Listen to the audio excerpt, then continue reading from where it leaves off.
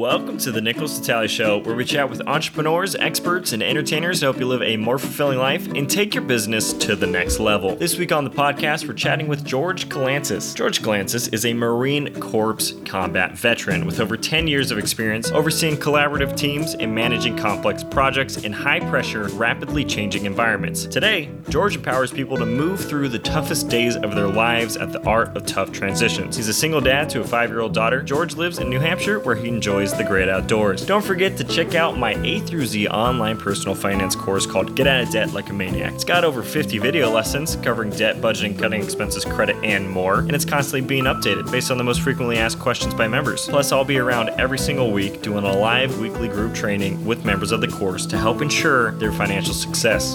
That could be you. Riddle of the week: why do dads take an extra pair of socks when they go golfing? Stay tuned to the end of the episode to find out. This episode is professionally mixed and mastered by the one, the only, the Grant Singer. They used to call him an audio wizard in college, and now they're still calling him an audio wizard. He's still got it. If you'd like Grant to audio engineer your podcast, film, or music, click the link to singerville.com in the show notes or reach out to him on Instagram at Grant E. Singer. That was the intro. Now here is the episode. Hello and welcome. This is the Nicholas Talley Show. I'm your host, Nicholas Talley. Today we have a very special guest, George Kalantzis. George, season's greetings. Hey, what's going on? Thanks for having me. Yeah, it's that time of the year. I'm pretty excited, actually. Yeah, me too. I think a good season is to come. Christmas. Yeah, I got a 5-year-old, so it makes it a lot more interesting these days for sure. Yeah, more joyful, I imagine. Here's where I want to start in your journey. Let's start out with your experiences as a teenager. You are the firstborn son of a Greek family, and you found yourself getting involved with drugs and alcohol pretty early on in life. What do you think were the driving factors for you getting involved with that so early? Addiction comes from my family on both sides for sure. Mother's side, definitely like alcoholic, binge drinkers, stuff like that, into drugs a little bit. And my father's side, more gambling and fast-paced society. So I'm sure genetically or transitionally somewhere that was bred into me subconsciously. But reality, I think for me, it was because I never felt like I was enough in life. I had to fit in. And one way to fit in was to force myself to be the cool kid. And so by getting involved in drugs and alcohol, I was that cool kid, partying, drinking, and doing all the things, right? And it's interesting because what made us cool back then is definitely uncool, and what made us uncool is cool today. So it's very interesting how that works out. Yeah, it's a big flip-flop. The older you get, like the balance and the teetering changes. Like this is only cool, and then you hit the age or whatever, and it switches into unhealthy behaviors. I'm coming up on almost 3 years sobriety, and not that I'm against alcohol or anything. It's just I have other priorities in my life now. Yeah, rightfully so.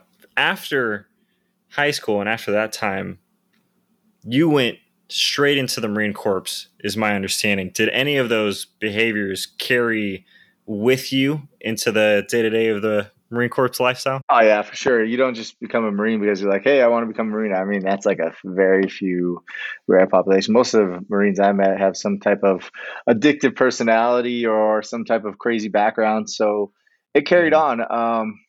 Marine Corps is awesome, but we're young, and at the time that I joined, it was 2001, 2002, so the war just started. So you can imagine what went down when you're 18 or 19 years old. As you're preparing to go out to war. I mean, luckily I never went directly into a firefight or anything like that, but you're having a good time and you're drinking and you're partying a lot, and the addictive personalities carry on for sure, especially in 2004 when I lost my best friend to Iraq, roadside bomb. And I felt shameful and guilty for his death while I was about to go overseas and guard American embassies. And I had to come home and obviously do his burial and things like that. And that stuck with me for many years. So rather than take a break like the Marine Corps suggested, I said, no, I'm ready. I'm good to go. I went overseas for 3 years and I became manic. One day I was good. Another day I wasn't. I was drinking. I was binge drinking. I was breaking curfews and really just felt out of control. And the only time I did feel in control was when I was drinking a lot or breaking rules and things like that. And so in 2007, I got sent home from Brazil, and they diagnosed me with major depressive disorder. And of course, being a 23, 24-year-old male in the Marine Corps, I'm like, fuck that shit. I'm not depressed. I'm good to go. This is part of life. And Yeah. so I stormed out of the office, acted like it never happened, denied all the help that they wanted to give me back in the day, and carried on with my life. And unfortunately, that caught up to me in more ways than I wanted to. I drank a lot more. I got a DUI. And towards that end, I had to make the decision to leave the Marine Corps after 10 years, honorably. So I had the choice to stay in. I could have stayed in. I could have been I could have retired this year. I would have been Yeah. honorably discharged, no problem. But I had never got in trouble, and I didn't want to sit in the ranks with that much shame and guilt Mm. and just dishonor. So I chose to get out. So it definitely stayed with me. And I talk about this, for many people listening, there's often this idea like if we just keep going somewhere in life, or we choosing to do something that like eventually time will heal our hearts, or time will get over it. But reality, the past doesn't just walk away from you. It will follow you everywhere you go until you find the courage to stop and really dig deeper than the surface, like to go backwards to really live forward. And that's a big concept I learned over the last few years of my life. Yeah, confront it head on. What did you find when you confronted the shame and guilt aspect of losing your friend to Iraq? Because I imagine that's a complicated emotion to tackle headstrong like that. What did you end up finding? Yeah, so that took me a long, long time. I didn't really recently discover that until writing the book, actually.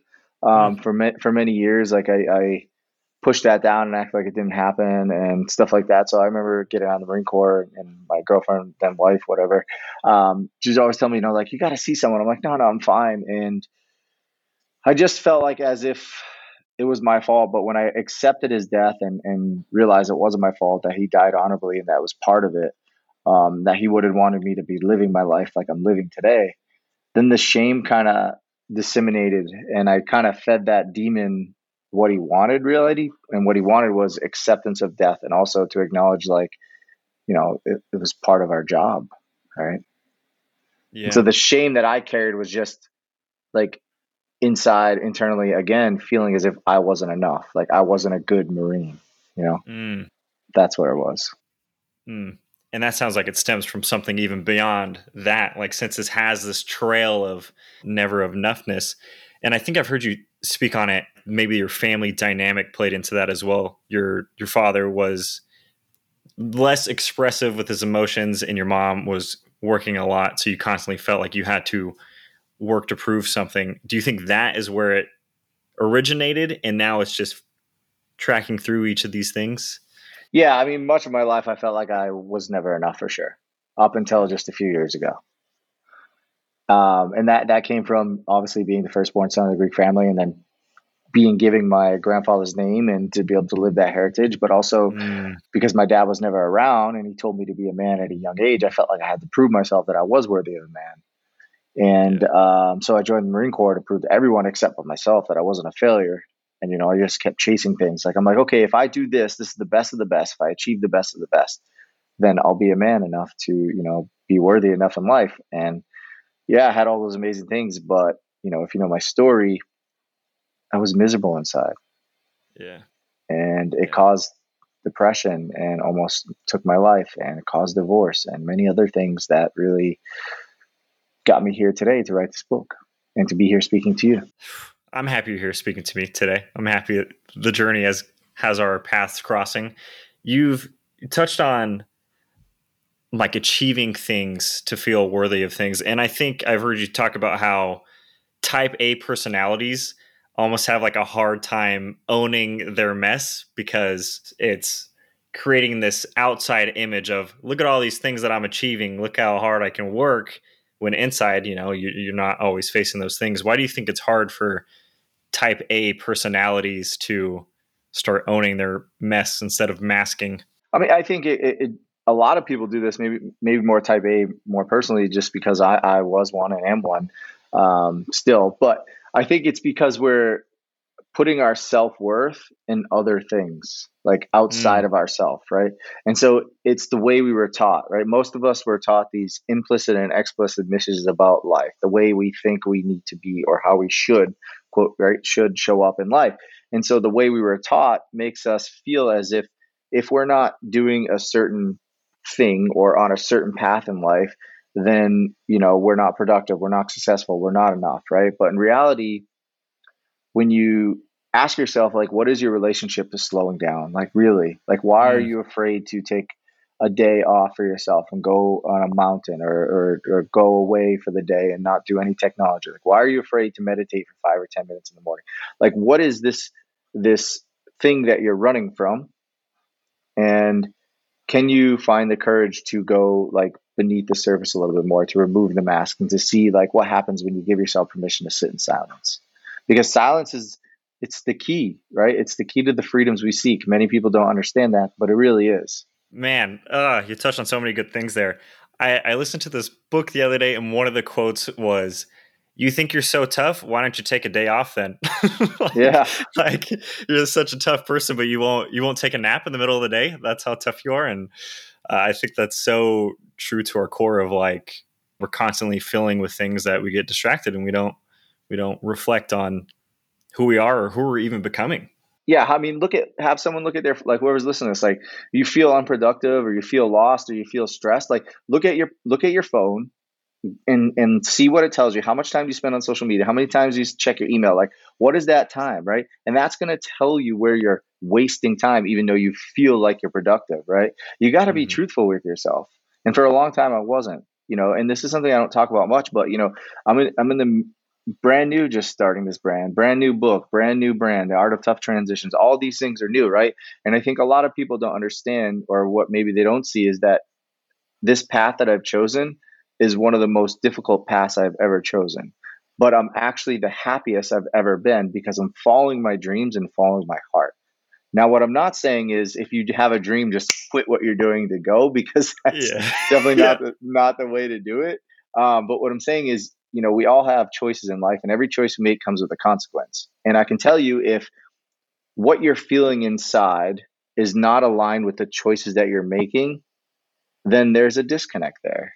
And you're Mm. always going to be a slave to the past or living someone else's dream if you're really not living in your authentic power. We hear a lot about that, but what does that mean? To me, it means that you're making choices that are aligned with what you're feeling inside, and that you're living your truth by moving in the direction of your hearts and your dreams. Yeah, and I imagine with that, there's probably all the fear and self doubt or limiting beliefs about ourselves that are holding us back from maybe even listening to it to start with, and then to even act on it. I think even some of us will hear it and we're like, whoa, whoa, whoa, I can't do that, or there's no Yeah, way I'm gonna do that, and I think it boils down to that self reflection once again. for sure. And self sabotage is always going to come up. It's part of being human, right? Mm, But yeah. it's this awareness of every time of why is it coming up. So usually self sabotage comes up, I believe, when we're on the verge of a massive breakthrough.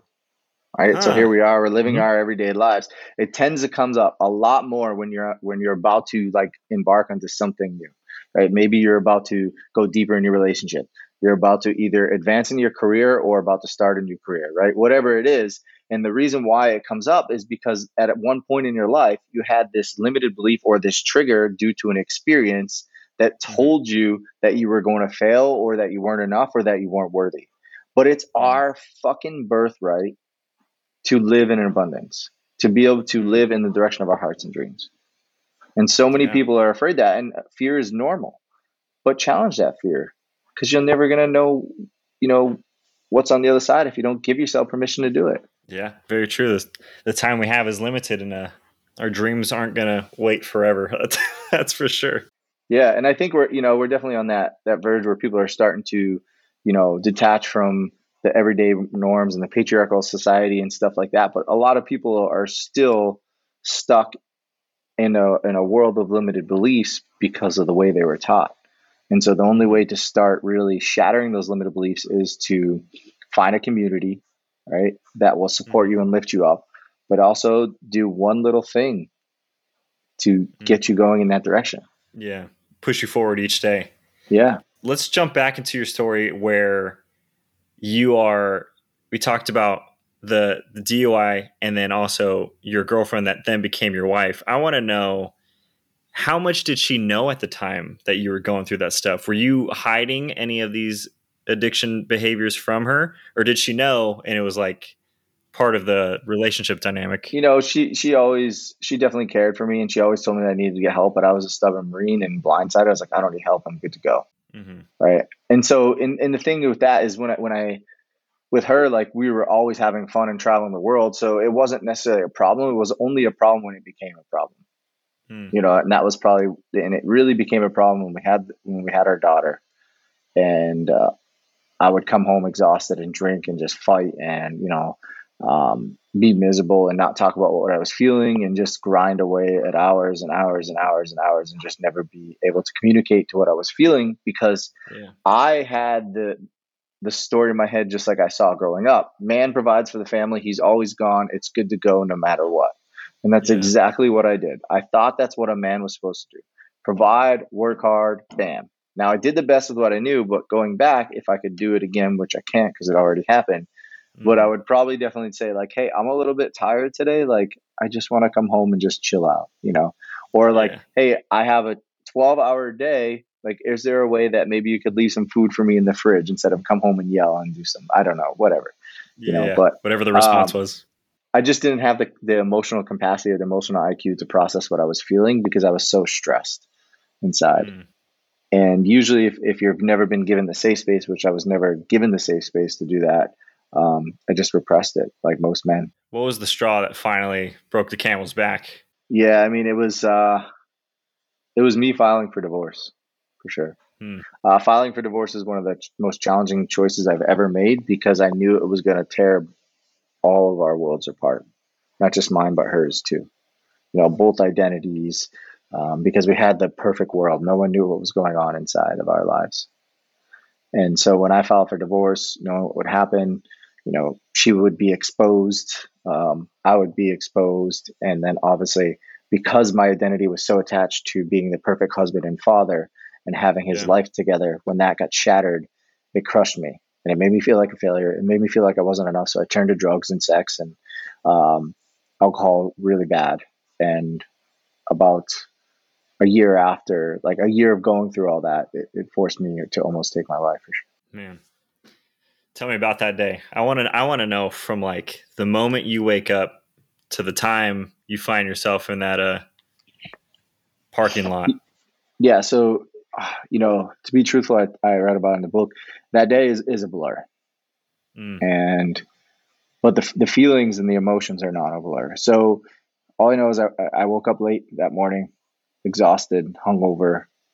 I'm just feeling like shit, worthless. I had so much shame inside, so much hurt, so much pain, so much anger. And the only way, I had been planning my death actually for a while, which a lot of people don't know about because when I was planning my death, I felt in control of my life. And that was the time where I would have conversations with death, presence over me for the last 15, 20 years. Anyways, so I've been planning my death over the last few years. I just didn't know when. So I'd bought a gun. I had that gun. It was in my car the whole time. And I woke up late and I just was hungover, exhausted. And I found myself in the middle of a parking lot with a gun, gun inside my mouth. And I had pulled the trigger thousands of times in my life. But for some reason, something out there saved me, and I have a little, semicolon heart on my wrist, and it has two meanings: the love that my daughter had for me saved my life, but also the love that I had for myself saved my life. And that was it. My body turned numb. I thought I actually was dead. I thought I was in heaven or whatever you want to call it, but in reality, I was just there, numb and frozen, crying, snots down my face, and shocked. And I went on my phone and went through as many people as pick. And then one of my good friends picked up and he's like, man, I'm going to talk to you for hours until you show me that you're in a safe space. And he's one of my good friends today. Man, he was there for you. I'm happy to hear that. And I can only imagine. It sounds like you had like a realization, like there is a gun in my mouth and this is a decision I was going to make. And I'm not going to do that. Like that sounds like a big realization. Yeah, I mean, I have my photo of my daughter still on my dashboard and everything, but my body literally turned numb. And to my surprise, death didn't take my life that day. He wasn't there to take my life. It was there to show me that everything that I was feeling had a purpose, and that my story matters, and that my voice matters, and that I had so much more to tell. And that was the start of it. I hired, a few days later, I was on the phone with Trevor Bohem, hired him as a coach, and just, hacking credit cards to really invest in my life and to change the way that I showed up to the world. Mm-hmm. And, 2-3 years later, here's a book. Is there anything from that call or anybody else that you talked to that night that has stuck with you? No, I think it was just honestly just having a safe space to be like, this is what happened. I don't feel like I'm worthy enough or life enough. And having those people in my circle at that time made me, go. It was the first time I ever had a therapist as well. Like, all of these things were just in action. And I would say, like, the ability to be able to do that came from my, the 10 years in the Marine Corps, the strength that I did have deep within. I just didn't know it was there. Mm-hmm. Now it's taken on a new form. Yeah, for sure. Next, I imagined comes the battle of getting sober and staying sober. Where does that journey start for you? For sure. So it started with hiring Trevor as a coach, and to work with him, he said no alcohol, no sex, no alcohol, no porn, whatever. And so sex was one of the bigger addictions, which I'm still battling. Actually, I write about it all the time. But alcohol was not too bad. And I was like, okay. I remember being at the lake with my friend July 4th weekend, just a little bit after, the event, and we were talking about it. And I was sitting with a beer in my hand, and we were chatting about it. I was like, I look around and I'm thinking I'm so fucked up, but everyone else is so fucked up around me. Like, what the hell am I doing with this life? And like, what's the point of this? And I put that beer down, and that was my last beer. And I'll never forget that day. He's a good friend still. And I wanted to experience life, and I didn't want to be like giving away my self-worth into a beverage, because like, I'd have one beverage and then one would turn to two and two would turn to three. Like, I couldn't just have one. And that was the thing with me. Like, I didn't drink every day. I did here and there during the darkness time, but like, for me, I was a binge drinker, and that means that when I did drink, I drank a lot and I wouldn't stop. Yeah. And so I have that personality. And so hiring Trevor, we worked together for 12 weeks, and then I was like, I'm just going to keep going. And so I went to AA and did some things, and here I am almost 3 years, and I'm still taking it one day at a time. I haven't had any cravings for alcohol in a long time. But I chose to, go writing, do writing, go hiking, and just enjoy life a little bit more and detach from that life. And it's not easy. Those demons still arise, but instead of like get a drink or give them what they want, like I like have a conversation with them. I go a little bit deeper, like, okay, why do I have this craving? Like, where's this feeling? Am I feeling shitty because I'm alone right now and I'm divorced? Am I looking at my finances from divorce and starting a new business? Oh, that's making me feel like I'm not worth enough, whatever it is. And I acknowledge these feelings, and I give myself a little bit of permission to feel into it. And then my first go-to is to like go move my body, do some push-ups, go on a walk, and then I write. So those are my two goes. And it sounds like you're also finding fulfillment in better things, finding a replacement for the previous thing. Here's something that I have a question about. Sure. You also went on a retreat, and it was on your path to get sober. It was no phones, no social media, and you did some breathing exercises that allowed you to tap into old memories and gain insights as to a path moving forward. Can you describe me that experience you had while doing those breathing exercises and what it was like revisiting those memories? Yeah, so that was my first experience ever with breath work. I had done some Wim Hof breathing. I knew what that was as a performance coach, but like, this was totally different, because with Wim Hof, you feel good after, but it's more of like a state of mind, right? It's like 5-10 minutes, you're doing some breathing, you feel good, changes your blood physiology, and then you're able to just like control the way you're experiencing like cold or breath or whatever it is. But with this type of breath work, it was like a therapy in a funnel, and it was like basically like a hack into your nervous system that allowed you space to just feel the things that you never wanted to feel.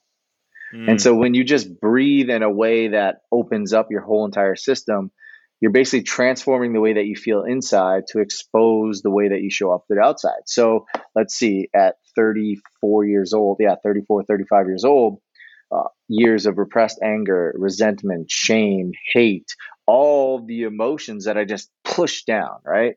The death, all of it, the DUI, the binge drinking from childhood, that was all there inside my body, right? The body keeps score. And so when I started to breathe, it gave me the safe space to feel. And the first thing that came up was that I thought I was going there for divorce, but in reality, I was going there to process everything that I didn't want to feel before divorce. And one of those was the death of my friend. And so I saw that and the hate, and my body heated up and flashbacks to there. And I just started crying. I remember they had to remove me to make sure I was safe, and I started crying. I had a meltdown, and I felt like I was high after the experience. And I dove into the pool to it was like a blessing. I don't know. I was really high, and while everybody was away, I went on a walk. Like I was so high, I felt like I was tripping in another world. Like it induced some state, and I went out all alone on a walk, and they thought I was like gone. And they came and found me like, you can't do that. And then after that, I broke down in front of everybody. I was like, I never felt loved in my life. I never felt enough. Like, I feel like everything was my fault. And everybody gave me a big hug and it told me, that you have a lot of love and that you can love yourself. It was the first time that I was ever said, you have to love yourself first. And I was like, oh, okay. What do you think took you to that high? Was it the fact that it's like, I finally faced this thing that has caused me so much turmoil? I found this thing that has been like choking me out from the inside, and now I feel a little bit more free from it. What do you think it was? I think it was just, I'd never cried like that before. And crying is powerful, right? Like it's a way for our body to literally release so many different types of emotions: happiness, joy, sadness, whatever. And so I'd never gave myself permission to cry. I'd never cried really up until that whole year. I didn't even cry when I had my daughter. I didn't know how to cry. I didn't know how to access those feelings. And so when I cried like that, I felt like I was in another world. And the breathing just induced like some type of holotropic response, because that's just what it does when you breathe for 25 to 30 minutes. Yeah. Hello, friends. This is Nicholas Vitale, and each week I bring you just a scrumptious episode for you to eat up. If you are tuning in right now, consider this your sign to leave a 5-star review on Apple Podcasts, because we're trying to get to 100 5-star reviews as quickly as possible. Helps boost the podcast, and it helps enable more people to live a fulfilling life and have a resource that helps them do it. And send this to 2 of your friends that you think would enjoy this episode. Head to courses.nicholasvitale.com to enroll in the Get Out of Debt Like a Maniac course. It's a course that helps you get out of debt, learn to manage your money, and build a life toward financial freedom. And may we never forget, in this episode, professionally mixed and mastered by a man who needs no introduction, Grant Singer. If you'd like Grant to audio engineer your podcast, film, or music, reach out to him on Instagram at Grant E. Singer. His handle will be in the show notes, or reach out to him through singerville.com. Please reach out to him, guys. I'm throwing scraps and leftovers outside, and he's gargling them up left and right. I can't keep doing this. I can't. I need you guys to reach out to him, or at least cook him a warm meal. He's out there waiting, pacing back and forth. His foot's getting tired from tapping it. He's got a heck of an ankle muscle that's being formed, though. I'll give you that. But patience can only last so long. Reach out to him. Shoot him an email at grant@nicholasvitale.com and have him mix or master your podcast, film, or music, baby. All right, back to the episode. Yeah, you can reach those places. Let's talk about some of those limiting beliefs that maybe you had previously and now. How does one go about identifying their own limiting beliefs and then working through them? Yeah. So, I think everyone's going to be different, right? But here's something that I've learned. So with limiting beliefs, what you're always coming up against, right? Mm-hmm. And so let's just say it's with relationships. All right. If you find yourself that you're constantly in a dating cycle where you're never finding the right person, okay, there's probably a limited belief somewhere that you feel as if you're not enough. Is that if all guys are assholes or all women are bitches or whatever it is, right? And so even though you want a relationship and you want a solid partner, if you feel that inside, you're creating a tug of war that is never going to allow you to step into your highest version of yourself to meet that person that you are worthy of, right? Mm-hmm. And so you got to look at that belief first, because you can't have both beliefs and still want something. It doesn't work like that. So the first Yeah. step is really taking a look at your life and all the main areas, like your health, your finances, your career, your sex, your like basically list all the areas in life that you're catered to, whatever it is. And then like just list some of the beliefs that you have. Like, okay, with my career, like I'm never getting promoted. I never feel like I'm getting paid enough, whatever, list them all out. And then you go and see where those stories come from. This takes a while, right? And then you create a new Mhm. belief, like, okay, I'm never going to get promoted, right? Well, what can I do to get promoted? I can ask for a raise. Have I ever asked for a raise? No. Well, why don't I go ask for a raise? Right? Yeah. Or I need to, work a little bit harder or whatever, whatever it is. And you just go through those things, and you ask yourself, Byron Katie, right? Her work, it's like a 6-step process. Like, okay, whatever limited belief, is this story true?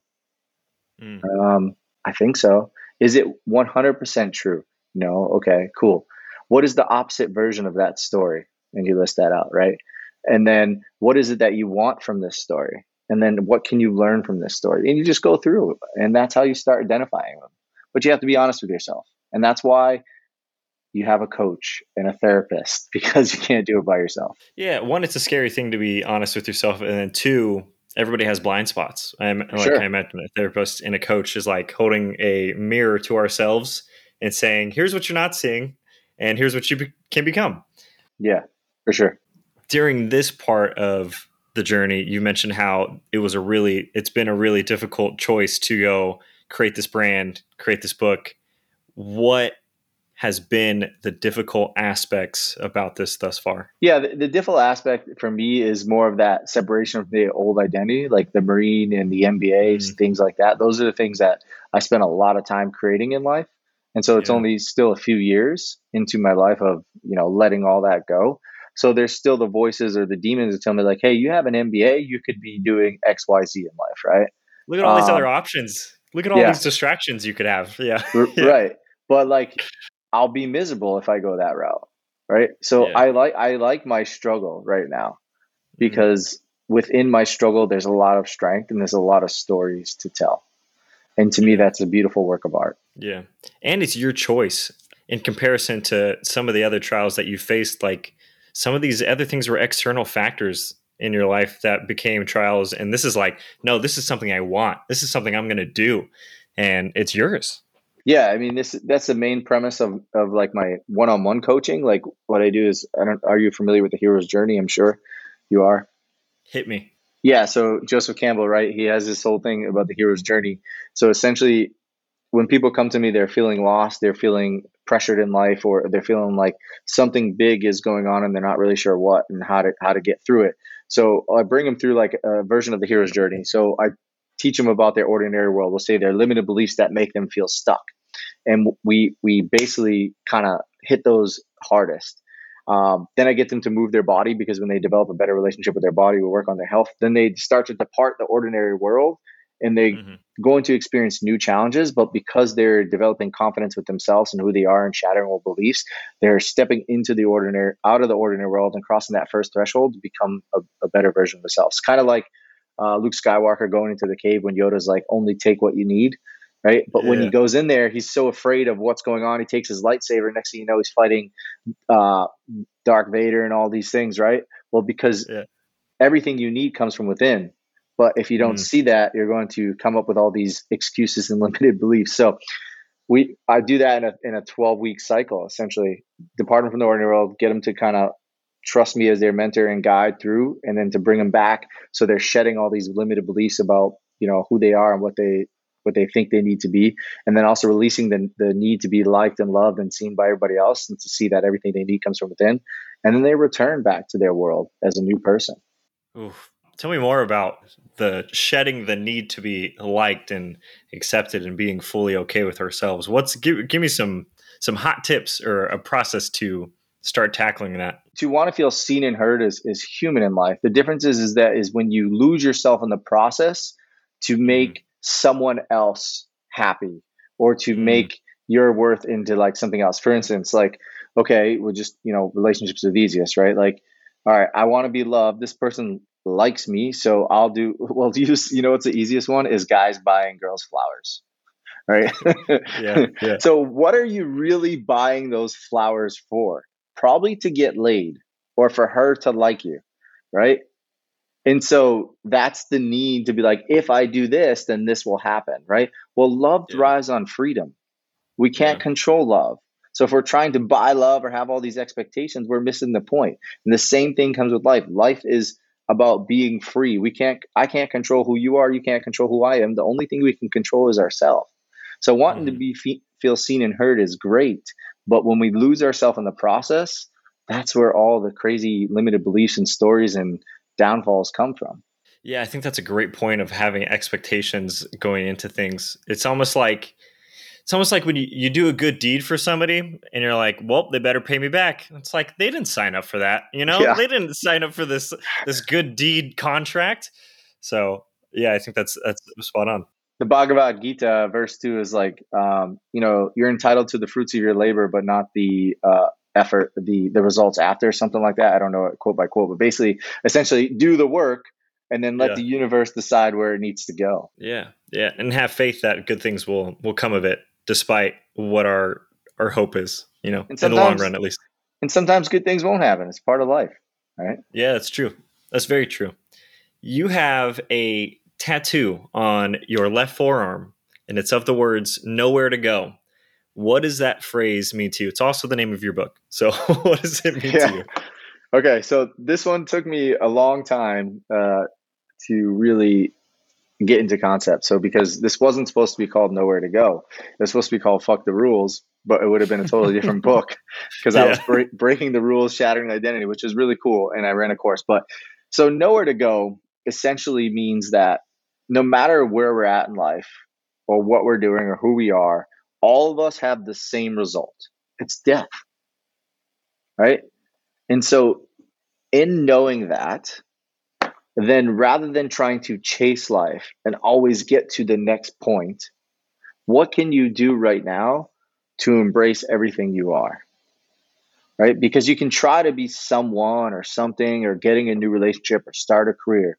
But if what you are doing in life doesn't match with how you're feeling and how you really want to show up to the world, then you're creating and living someone else's dream. And then that's going to create this tug of war. And that's going to create the limited beliefs. And that's going to create all these all this heaviness and stress that you really don't need. Right. Yeah, absolutely. So it sounds to me like nowhere to go means you got to start looking at yourself. You got to start Yeah. It starts acknowledging, with you. yeah, listening to what you want and sending it. For me personally, and I think a lot of people do the same thing, I was running on this windy road to nowhere, trying to always get to something, right? To hit Hmm. the next milestone. But what happened when I had it all? I was miserable and almost took my life.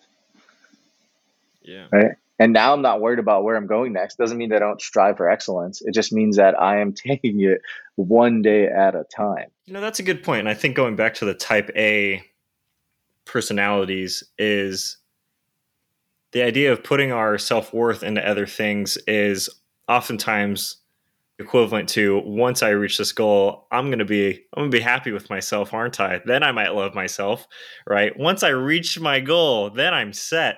And it's like this Mm-hmm. constant lie, right? It's a lie we tell ourselves to push the can down the road, kind of how you're saying. Yeah. And here's the thing, like, if you're always like, if I do XYZ, then XYZ will get better, you're still putting your self worth in something, Yeah. right? And you're going to be miserable no matter what happens, right? There's all that research that out there, right? Uh, a lot of people who have a lot of money aren't the happiest in the world. For good reason. It doesn't solve emotional problems. It's an external thing that can't hit your heart. Yeah. I mean, that's what I tell people all the time, close your eyes and take a few deep breaths and ask what your heart wants. Like, what does it Yeah. truly want? Oh, I don't know. Well, guess what? If you don't know, you have some work to do. Start moving your Mm, body. Start detaching from social media and expectations. Or go give yourself permission to go on a hike, go to nature, do some yoga, try some meditation, right? You got to do mhm. something to get out of your head and into your heart and into your body because we Yeah. are supposed to feel. We're freaking human. How does this play into your role as a father? Before the idea was as long as I provide, I'm good. I just show up and I'm here and then I can, you know, whatever. But now you're more in tune. Now you know what's going on inside of your own heart. How does that play a role into fatherhood? Yeah, it's still very challenging, but I cry all the time in front of my daughter. Mm. And, and I make sure to let her know that it's not her, that it's just that I'm crying because I'm sad, I'm worried, I'm frustrated, and that I tell her everything will be okay. And I stoop down on her level. Like when she's angry, when she's crying, I ask her like, why are you angry right now? Like, what do you want? I know you don't want to wear this for school, but why? Like, this is what we have to do. So why don't you want to wear it? I try to basically get on her level and see what it's like to be at her age. Because again, we have all these expectations of what life is supposed to be, but she's a little 5.5-year-old human. Yeah. Right? She doesn't know all of these worlds. What she knows is only in her world and what makes her feel safe. And so if I can get down on her level as much as I can, I know that she feels safe enough to explore the world and to explore options. And then I can just guide her as she, in the right direction, hopefully. And show that it's okay to express those emotions, right? I think Yeah. you being that example of like, yeah, I'm sad or frustrated or whatever the case may be, but I am able to express it in a productive way. Yeah, she knows. She knows. If I get angry, I say, Daddy's going to go to the bathroom, take a few deep breaths, and I'll come back out. She's like, okay. I understand that. Go ahead. Take your time. Yeah. That's nice. George, we are coming to the final question of the podcast. We've made it. We're almost there. But before we do that, I want to say thanks for sharing your story. And I don't mean just with me. I feel honored that you did share it with me, but I mean your journey and your struggles and your triumphs. I think they have a deep impact on people. And I think they're going to continue to resonate with people as long as you continue to share your story. And I think your heart to help others and to allow them to reach a higher version of themselves I think it's really admirable. So I appreciate the work that you're doing. Thank you. Yeah, I tell people my mission in life is to empower others to overcome the toughest days of their life by sharing my story authentically. So, you can find your voice, connect your heart, and really unlock your potential. And I think you're doing just that. The final question of the podcast is, what do you think it means to live a fulfilling life?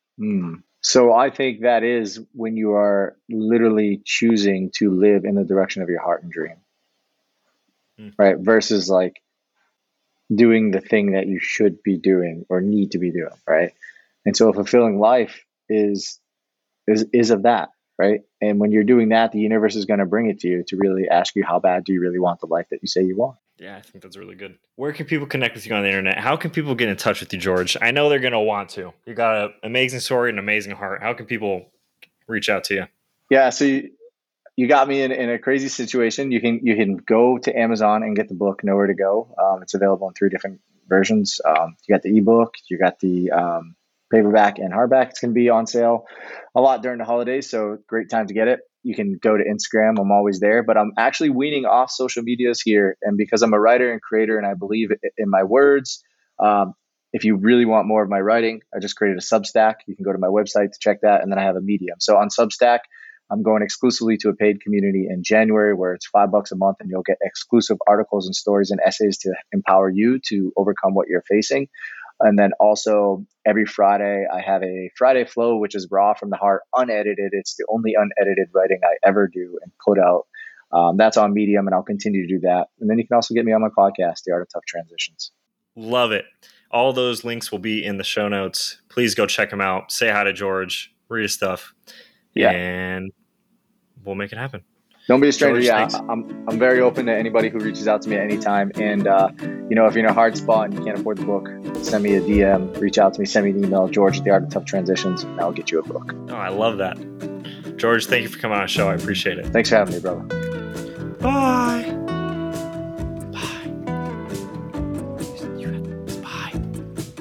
Bye. That was the episode you just listened to. It uploads every Friday at 6 a.m. The real reason you're still here, you want to know the answer to the riddle of the week. Why do dads take an extra pair of socks when they go golfing? In case they get a hole in one. A hole in one. Oh man. Keep that joke in your back pocket when you hit the links next time, huh? Don't forget to leave a 5-star review and to share this episode with your friends, family, and anyone else that you happen to talk to in a social environment this week. Let them know that you love them, you care about them, and I will see you next week. Bye!